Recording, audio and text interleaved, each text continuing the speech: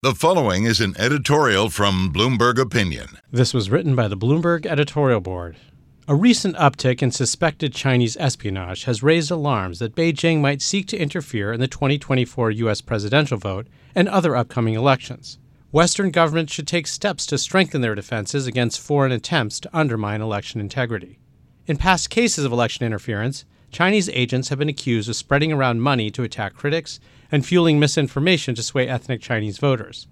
Evidence that a network of Chinese social media accounts spread rumors blaming the U.S. government for recent deadly wildfires in Hawaii has raised suspicions that Beijing may be laying the groundwork to influence the 2024 vote. And AI could help Beijing improve its campaigns quickly and relatively cheaply. To address this threat, social media platforms should expand efforts to root out inauthentic accounts and invest in tools to detect AI-generated text and images. At the same time, democracies should seek to reduce partisanship and inflammatory rhetoric. To counter new threats to elections, Western leaders must confront old ones as well. This was written by the Bloomberg editorial board. For more Bloomberg Opinion, go to bloomberg.com/opinion or OPIN Go on the Bloomberg terminal. This has been Bloomberg Opinion.